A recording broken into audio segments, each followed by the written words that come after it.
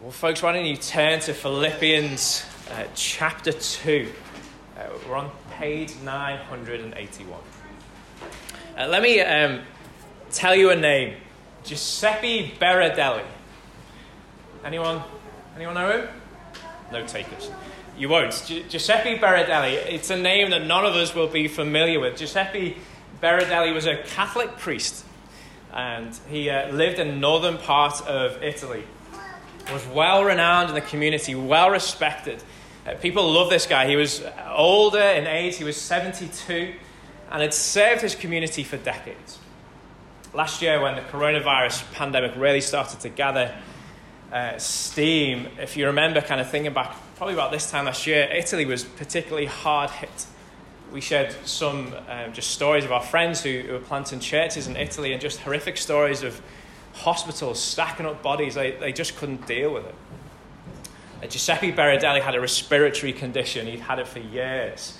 And his community, because they loved and revered him so much, clubbed together. They raised some money and they bought him his own ventilator, because they knew more than likely he was going to become ill and they didn't want him to die. So they bought just one specifically for him, not to be used by anyone else. Inevitably, he caught the coronavirus. And they brought out the ventilator for him to use, and he refused. He said, "I don't want to take it."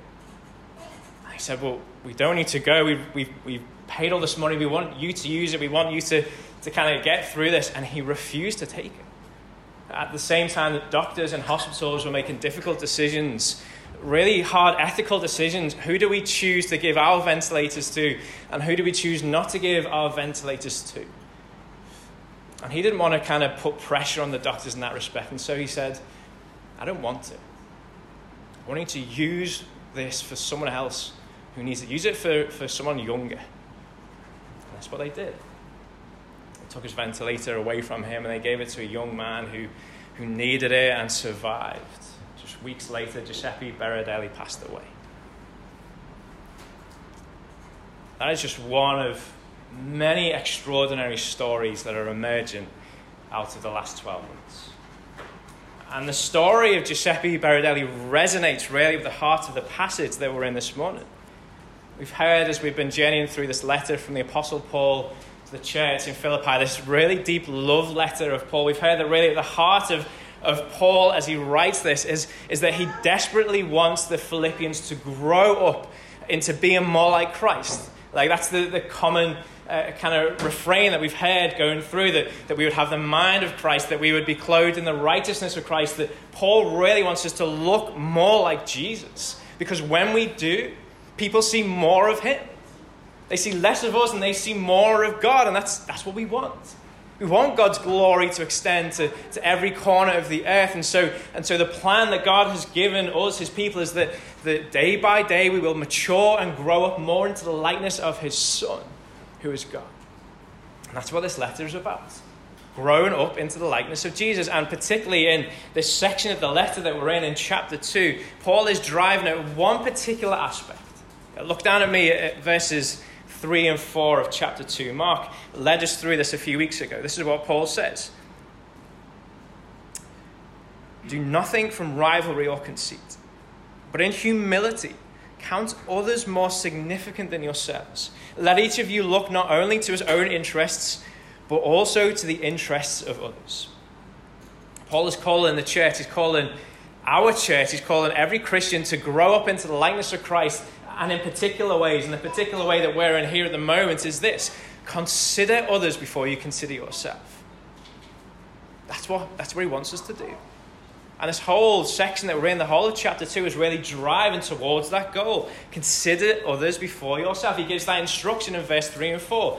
Consider others before yourself. And then what does he do? He goes on to show us how Jesus does that. How Jesus considered us before he considered himself. How Jesus in humility came on and put on human flesh, left the throne room of God, and came and lived amongst us, and then considered us before himself by dying for us on a cruel cross, considering us before himself. That is the example that Paul puts up of Christ.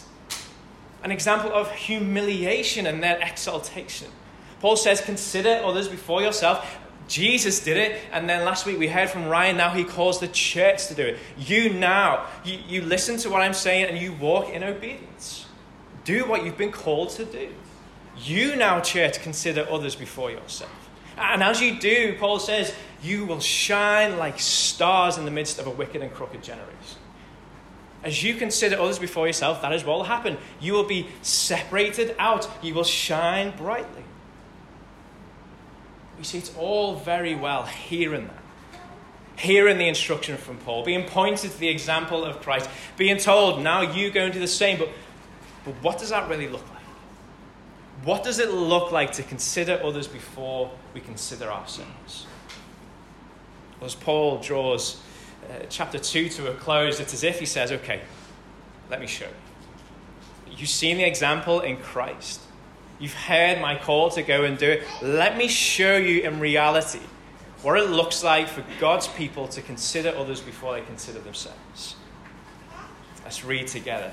Chapter 2, verses 19 to 30. Paul says this, I hope in the Lord Jesus to send Timothy to you soon, so that I too may be cheered by news of you. For I have no one like him who will be genuinely concerned for your welfare. For they all seek their own interests, not those of Jesus Christ, but you know Timothy's proven worth. How as a son with a father he has served with me in the gospel. I hope therefore to send him just as soon as I see how it will go with me. And I trust in the Lord that shortly I myself will come also. I thought it necessary to send to you Epaphroditus, my brother and fellow worker and fellow soldier, and your messenger and minister to my need. For he has been longing for you all, and has been distressed because you heard that he was ill. Indeed, he was ill, near to death. But God had mercy on him. And not only on him, but on me also, lest I should have sorrow upon sorrow.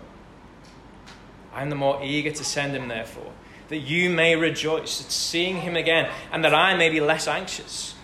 So receive him in the Lord with all joy and honor such men. For he nearly died for the work of Christ, risking his life to complete what was lacking in your service to me. What does it look like to consider others before ourselves? Well, Paul says, look at Timothy. Look at Epaphroditus. We've met Timothy before, if you remember, back in chapter 1, right in the first verse of the letter, we're introduced to who is bringing this letter. It's from Paul and from Timothy. Some of you will know a little bit about Timothy. We gave a little bit of his story right at the start. And if you remember back in Acts 16, we hear just this journey that Paul and Silas and Luke have been on. They've been moving from Jerusalem, and their heart is really to take the gospel to the Jews. And you remember they're traveling through Turkey, and they get to this fork in the road. And they want to go right, but God is calling them left. He says, I want you to go into Europe. I want you to take the gospel into Europe. And do you remember who they picked up on the way? They collect Timothy. They meet Timothy in a place called Lystra in Turkey. They pick up this young man, Timothy. Timothy's mother was a Jew and his father was Greek, which meant that he wasn't circumcised. But Paul knows that he's going to serve the Jews, and so he takes Timothy, this young man, not a boy, a young man maybe similar ages as some of the guys in this room, and he takes him to be circumcised so he can better evangelize the Jews. And Paul says in this passage here, I'm going to send Timothy to be with you. I'm sending Timothy to be with you, the Philippians. So we have Timothy, and then we have this guy called Epaphroditus. Great name. If we're thinking of baby names, let's put that on the list, guys. Epaphroditus, that is a power name. He's never going to get bullied on the playground, is he? Called Epaphroditus. Epaphroditus was probably a leader in the church in Philippi. And most likely he's never met Paul. If you think of how small the church in Philippi is when Paul leaves, like it's literally Lydia and her family, the jailer and his family, the slave girl, and maybe a few others. More than likely then Epaphroditus has never met Paul. But he's sent by the church in Philippi. Remember, Paul's in prison. He's sent by the church to go to Paul. We think he's probably in Ephesus, maybe in Rome. Whichever place he's in, this is a long journey. He's sent by the church in Philippi to go to take a gift of money to help Paul, probably to buy food and clothes, just to keep him going. And he's sent to encourage Paul. Epaphroditus goes. And what we pick up in this little passage here is either before he gets to Paul or when he gets to Paul, he becomes ill. And we're not told what's wrong with him, but he becomes so ill. Paul says he's close to death. The actual interpretation is he looked like death. Like, have you ever been that ill? Like, sometimes I feel like I am, but actually Elizabeth reminds me I'm not. But I feel like, I'm going to die. He looked like death, but actually he was physically close to death. Paul says, I'm sending him back. He's been with Paul for a time, and Paul says, now he's coming back to you. The characteristic that both of these men embody is this. They both consider the needs of others before themselves. They are living illustrations of what Paul is commanding the Philippians and us as God's people to do. If you want to know what it looks like to consider other people's needs before yourself, look at Jesus. And then you can also look at Timothy. And also look at Epaphroditus. They will show you what it looks like to live in this world and consider other people's needs before their own. And Paul is saying it isn't just them. This is every Christian. We should all, like Timothy, like Epaphroditus, like Paul, like Jesus, we should want to be like him. We should want to grow up into Jesus. We should all want to consider others before ourselves. And folks, can I say, this is more than just an action. This is more than just hearing God say this in his word and going out and thinking, well, I need to do that. This is like a pervading mindset. This is the nature, the true nature of a Christian. Someone who's been transformed with old desires to have a new desires. This is something that flows through our veins. It's not just something that we do. This is who we are.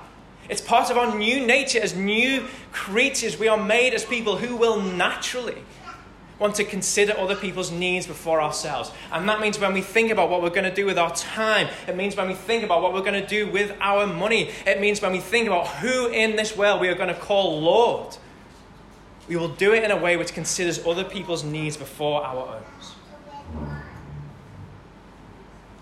So we're going to be called as we journey through these few verses this morning to think about those things, to think about our money, to think about our time, to think about how we use our homes, to think about how we use our gifts, to think about how we use our resources, and reorient maybe how we think about those things and steward those things, to steward them for the benefit of others. And let me just kind of move this out of the way. This isn't about giving up your seat for the old person.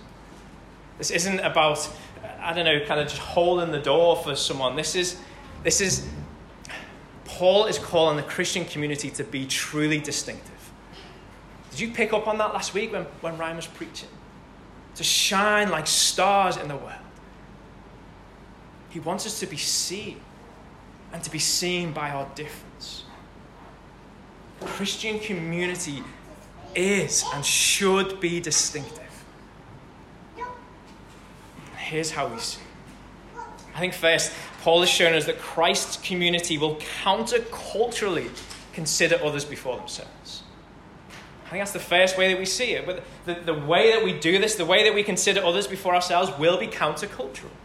Like the backdrop that Paul is writing this letter into is no different to ours. It was a culture which was self-centered, a culture which really exalted the individual, a culture which prized self-preservation, and it's exactly the same now.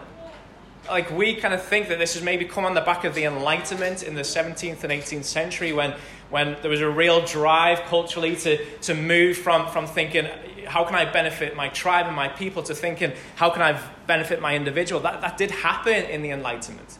But this has always been the case. We've always loved ourselves. Right from the very beginning, right from the garden.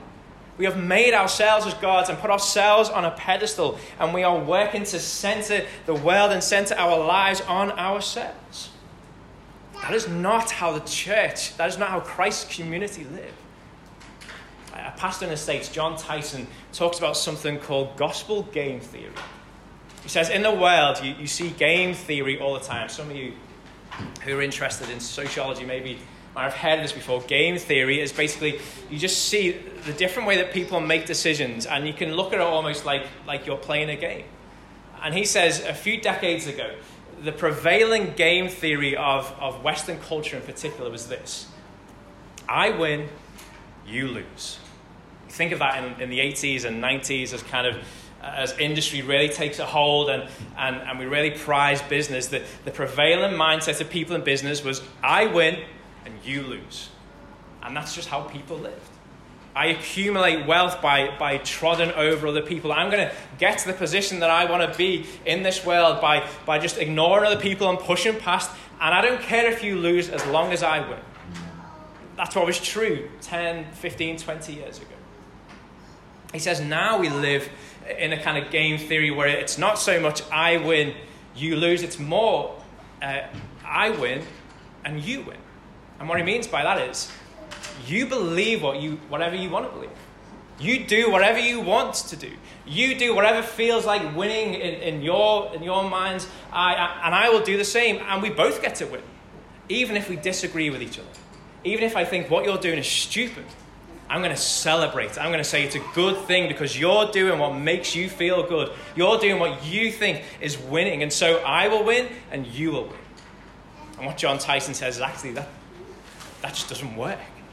No one ends up happy because you end up lying to yourself and deceiving yourself and pretending that what the other person is doing is good and great when deep inside you know it's not. He lifts up another way, a better way to live. He says the gospel game theory is this: I lose and we all win. I lose and we all win. What he says is that is what you see in Jesus. Didn't we see just a few weeks ago the way and the pattern that Jesus comes is not one of coming in and being exalted straight away, is not one of him being elevated straight away and being risen up straight away. No, he comes in humiliation. He comes and he dies a cruel death. He comes and he suffers the weight of the penalty of our sin. He loses so that we would win. That is the story of the gospel. And that is the story that every single one of us, all of us who will call Jesus Lord, are called into. We will lose for the sake of everyone else winning. We will be prepared to lay down our preferences so that everyone else will win. We will be prepared to deny ourselves of sin and pleasure and enjoyment and privilege. Why? So that we would all win, so that we would all see Jesus being beheld in our lives. That is what Christ's community have been called into. Not to win so that you would lose. Not so that we all win and we compromise our beliefs so that everyone's happy. No, we lay down our lives. We be prepared to lose so that everyone wins. That is the type of life that we are called into. That is the type of life that Jesus demonstrates for us. That is the type of life that Timothy and Epaphroditus shows. Think about Timothy. Folks, he got circumcised as a grown man. Like I call some of you young men into stepping up into areas of ministry. You can be assured I will never call you to do that. But Timothy does. That was countercultural. Don't kind of read that in Acts 16 and think, oh, well, that's just what happened. No, that was abnormal. You would get circumcised as a young boy, not as a grown adult. But you know what? Timothy loves Jesus and he loves the gospel. And he is willing to be countercultural and to count the cost and to deny himself and consider others before himself. Think about Epaphroditus. He's never met Paul. And yet he's willing, presumably on his own, to travel all the way and to get to the point of nearly dying to serve this brother in the Lord. That is countercultural. That is abnormal. But do you know what? Do you know what happens when abnormal things happen? They stand out. They shine bright. Folks, that is what we are called to do as God's people, as Christ's community, as Liberty Church, to do abnormal things.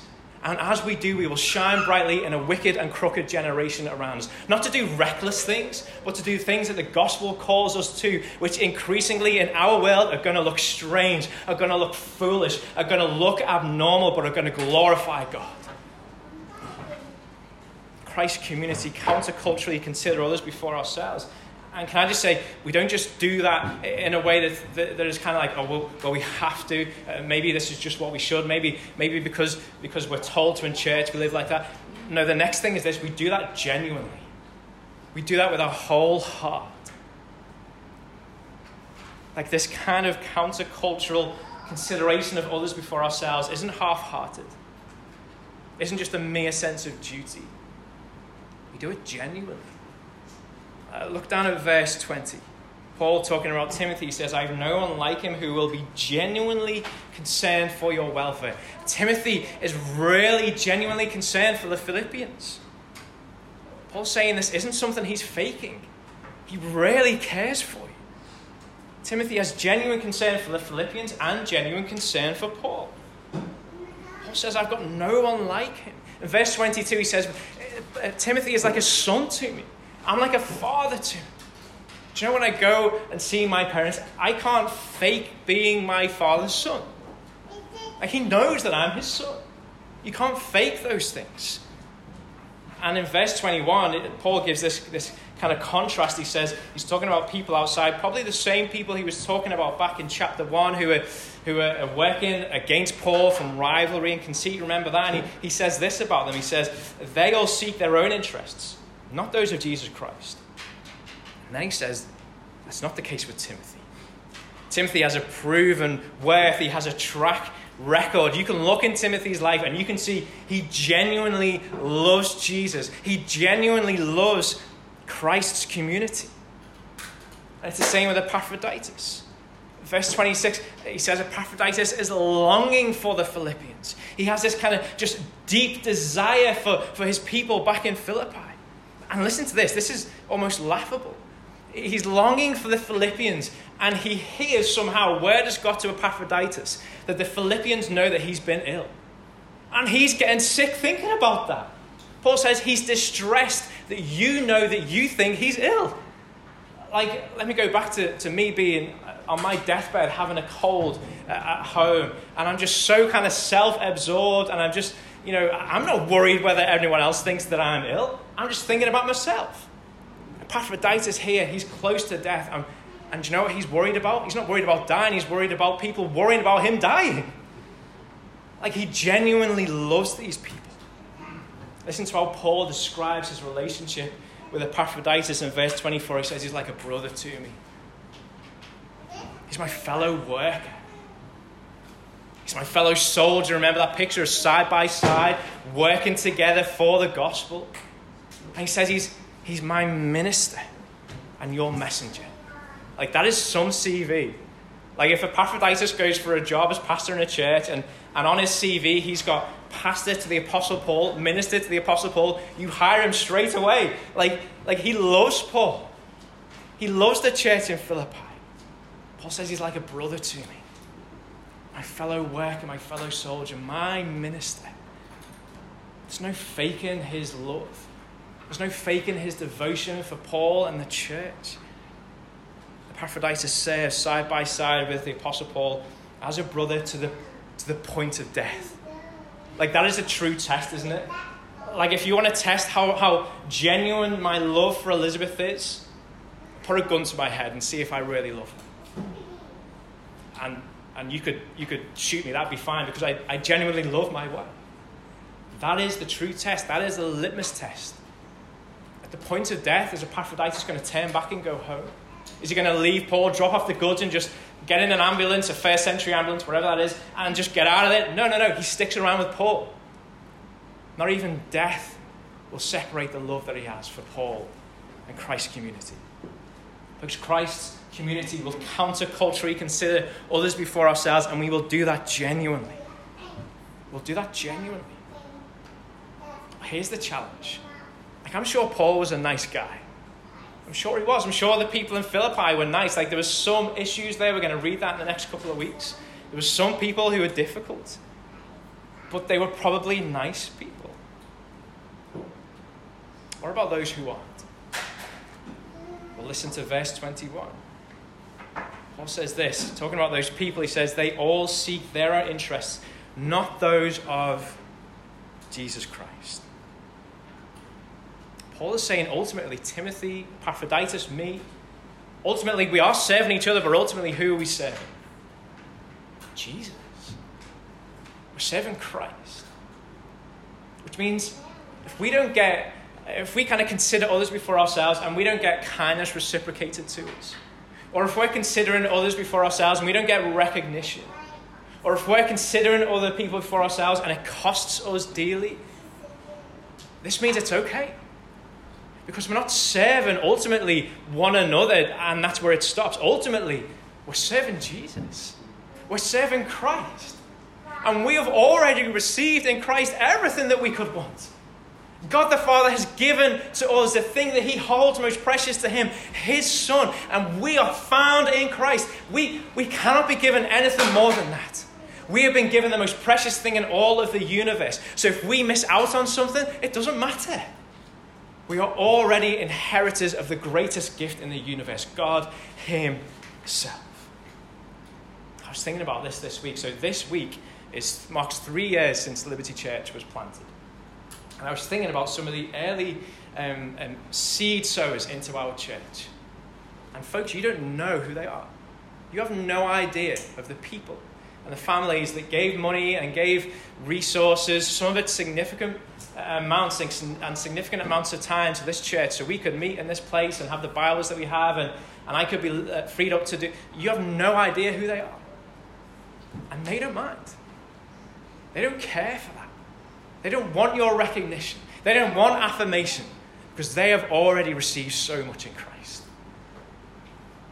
That is the example that we should follow.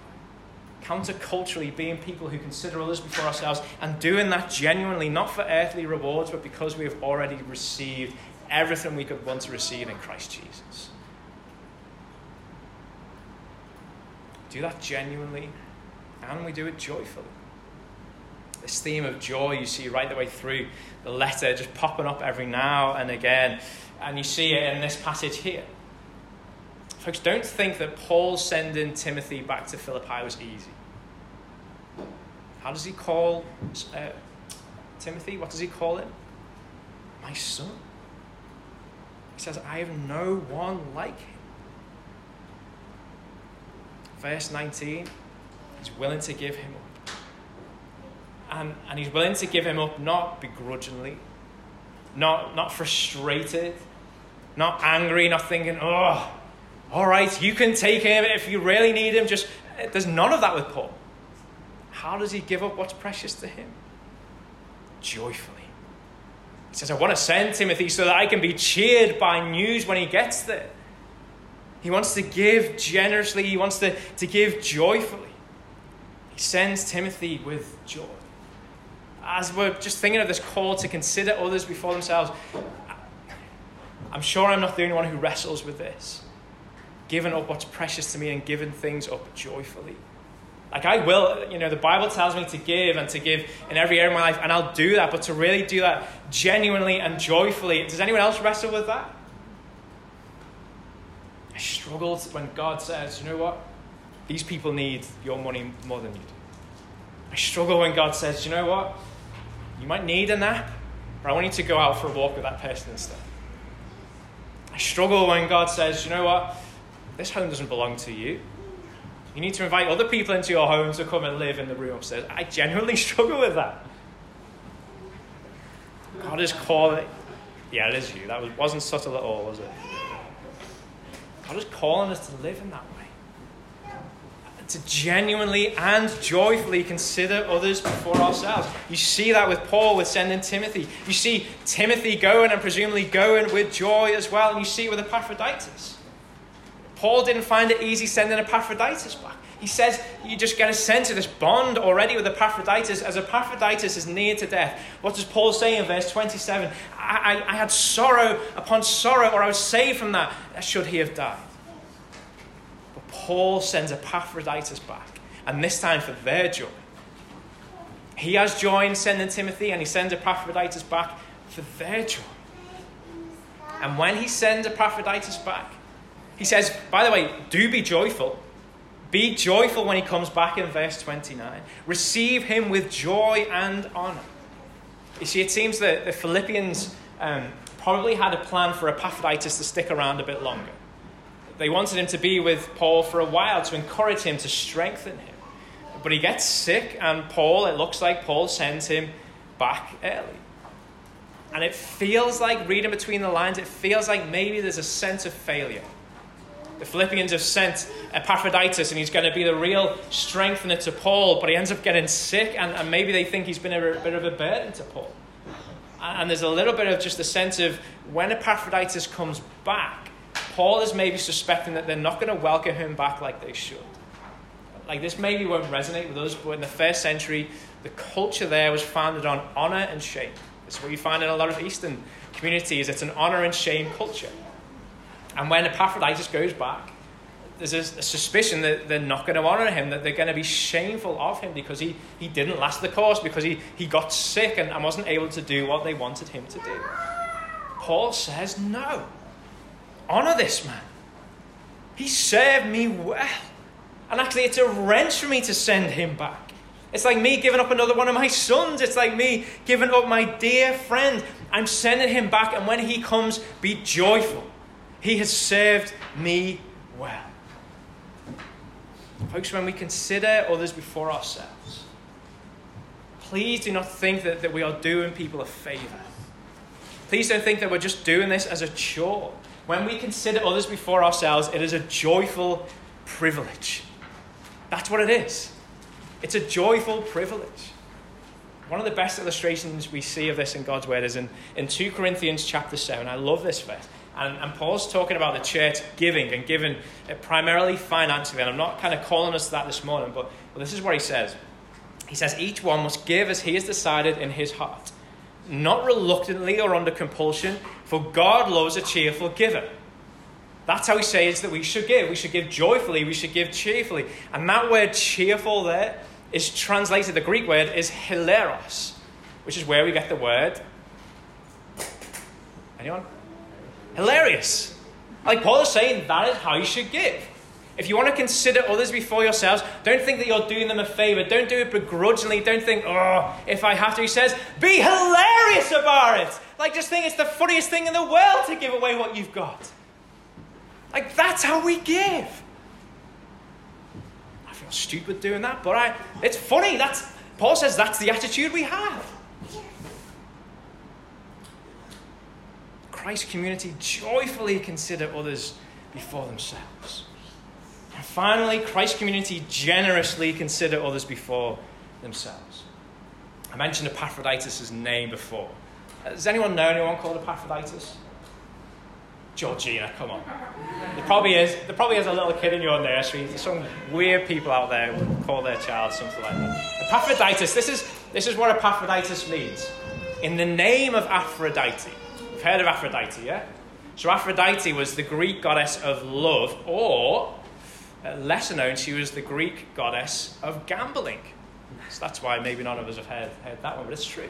And what they used to say was when they were gambling, before they threw the dice or whatever it is, however you gambled in the first century, they would say, in the name of Aphrodite, they'd kind of invoke this god and then throw the dice. And hopefully they'd win.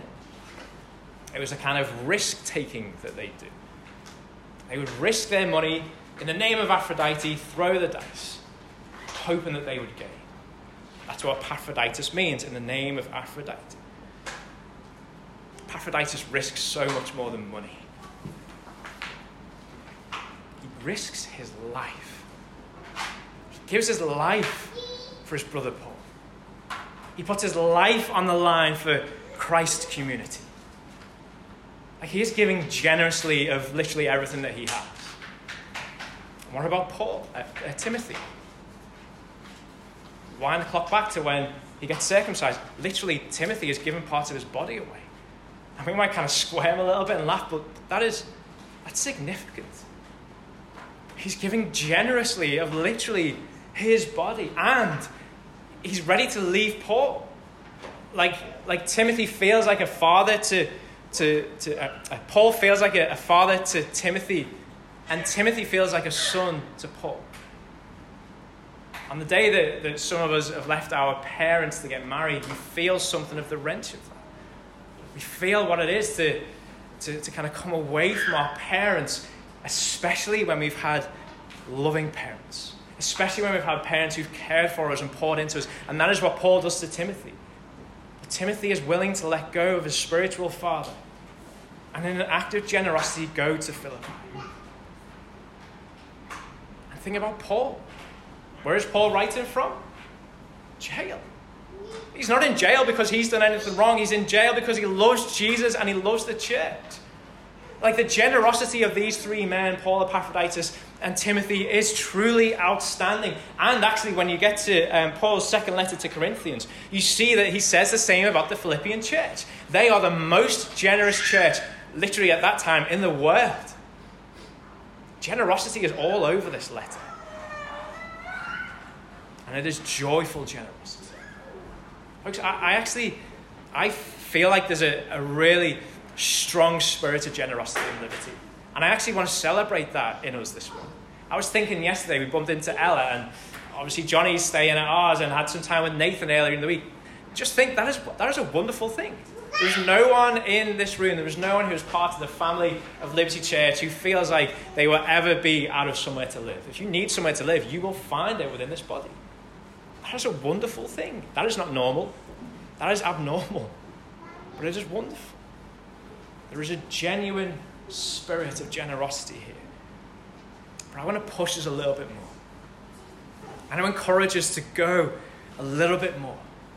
I want to encourage us through God's word this morning to really consider others before ourselves. And to do it not thinking, well, what is the least that I can get away with giving?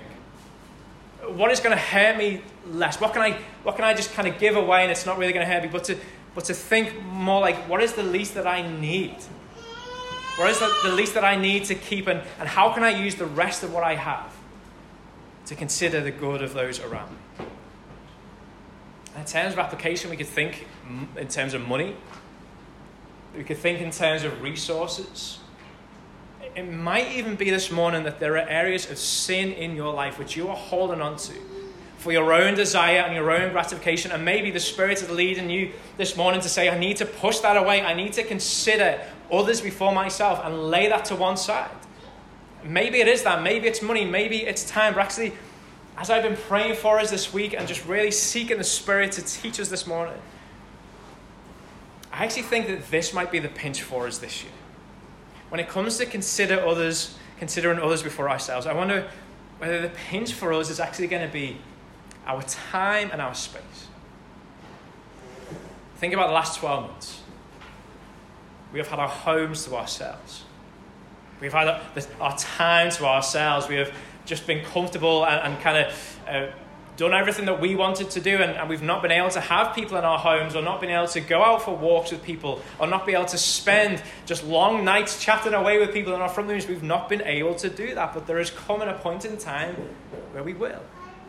And I know most of us are looking forward to that time, but when that time comes, it is going to require sacrifice. It is going to mean that we open up our doors again and invite people into our lives again and give up our time again. And spend our resources stocking the fridge full of food for other people again, and making sure there's always more coffee and decaf tea bags in the cupboard for people who drink decaf even though we don't. Making sure all those things are placed. Because we're inviting people back in. And honestly, I think we're going to find it hard. Because we love our own space. We love our own time. I think that's where the pinch is going to be. And so I want us to pray for a joyful spirit of genuine generosity, folks.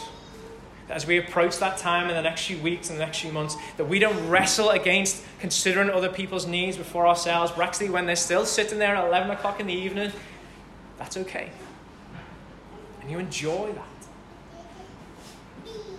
Christ's community will counterculturally, genuinely consider others before ourselves, and we will do that with a joyful generosity. As I kind of wrap up here, I don't know whether you read this passage beforehand, but at a surface kind of glance, it almost just reads as a bit of a travel itinerary. Like Paul is just telling us what's going to happen in the next few weeks and months, who's going to go where, who's going to do what. But actually, as we get below the surface, we see there's so much more going on. These verses that we've just read give us a pattern of radical, counter-cultural discipleship. And I don't know whether you picked up on this. The foundation to what he's just been teaching us. And the way that we walk in the life that he is leading us towards has been Jesus. 7 times in just those verses that we've just read, Paul mentions either Jesus or the gospel of Jesus. And don't forget, we've got the light of verses 7 to 11, that great Christ hymn of Jesus' humiliation and exaltation. The light of that passage is shining all over our passage this morning. Jesus and the gospel of Jesus are all over this call to consider others before we consider ourselves. And I wonder whether you picked up on this in this morning's passage. The repetition of death. Epaphroditus' life was on the line. And then in verse 27, you get this saving moment. Indeed, he was ill, near to death, but God had mercy on him, and not only on him, but on me also. Epaphroditus is near to death, but God had mercy. Does that ring any bells with anyone? Does it remind you of another passage that Paul wrote? Being near to death, but God in his mercy.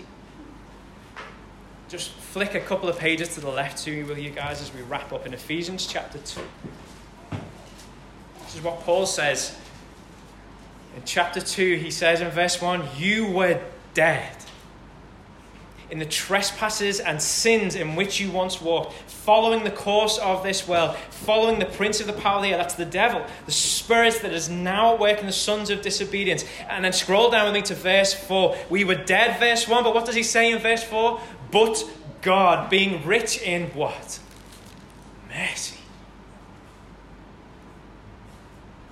Folks, we were all spiritually dead. Epaphroditus is nearly physically dead. And God shows his mercy. We have all at one point in our lives been spiritually dead, but God in his mercy has saved us. God in his great mercy sent his son to live the life that we couldn't live and to die a cruel death on a cross. He shows his mercy to us in that. We were once dead in the trespasses of our sins. We were once sons of the devil, but now in his great mercy, he has saved us and brought us out of spiritual death and brought us into spiritual life. And listen, Paul was a nice guy. The Philippians were nice people. Epaphroditus is willing to go back. Timothy is willing to go. Paul is willing to suffer for them. Epaphroditus is willing to be close to death for Paul. But we are not nice people. We are enemies of God. We are born naturally inclined away from God. But God, being rich in mercy, saves us. Isn't that wonderful? God considers our good before his own, and he dies for us. And we receive all of his benefits. That is why Paul is willing to call over and over, just even in this passage, why he is willing to call Paul is willing to call Jesus my Lord. You see that at the start of the passage? Lord Jesus. It's why back in verse 1 of chapter 1, he calls himself a servant of Jesus. It's why he's willing to give up Timothy, his dearly beloved son. It's why he's willing to send Epaphroditus back, who he would have had sorrow upon sorrow if he had died. It's why he's willing to suffer in prison. For Timothy to do that, for Paul to do that, for Paul to call Jesus Lord and to be his servant. For him to consider others before he considers himself. That might sound foolish, but actually it's the rational response to a God who has shown him mercy. If we're resisting that this morning, if we're resisting bowing the knee to Jesus and calling him Lord, my prayer would be for you this morning that you would have the eyes to see the scandalous generosity that God has shown you in his son Christ Jesus. The great mercy that he has shown you through his son Christ Jesus in moving you from death into life. Liberty Church, with the generosity of God in Christ Jesus, move us to be a truly counter-cultural community who would genuinely consider others before ourselves with a joyful generosity.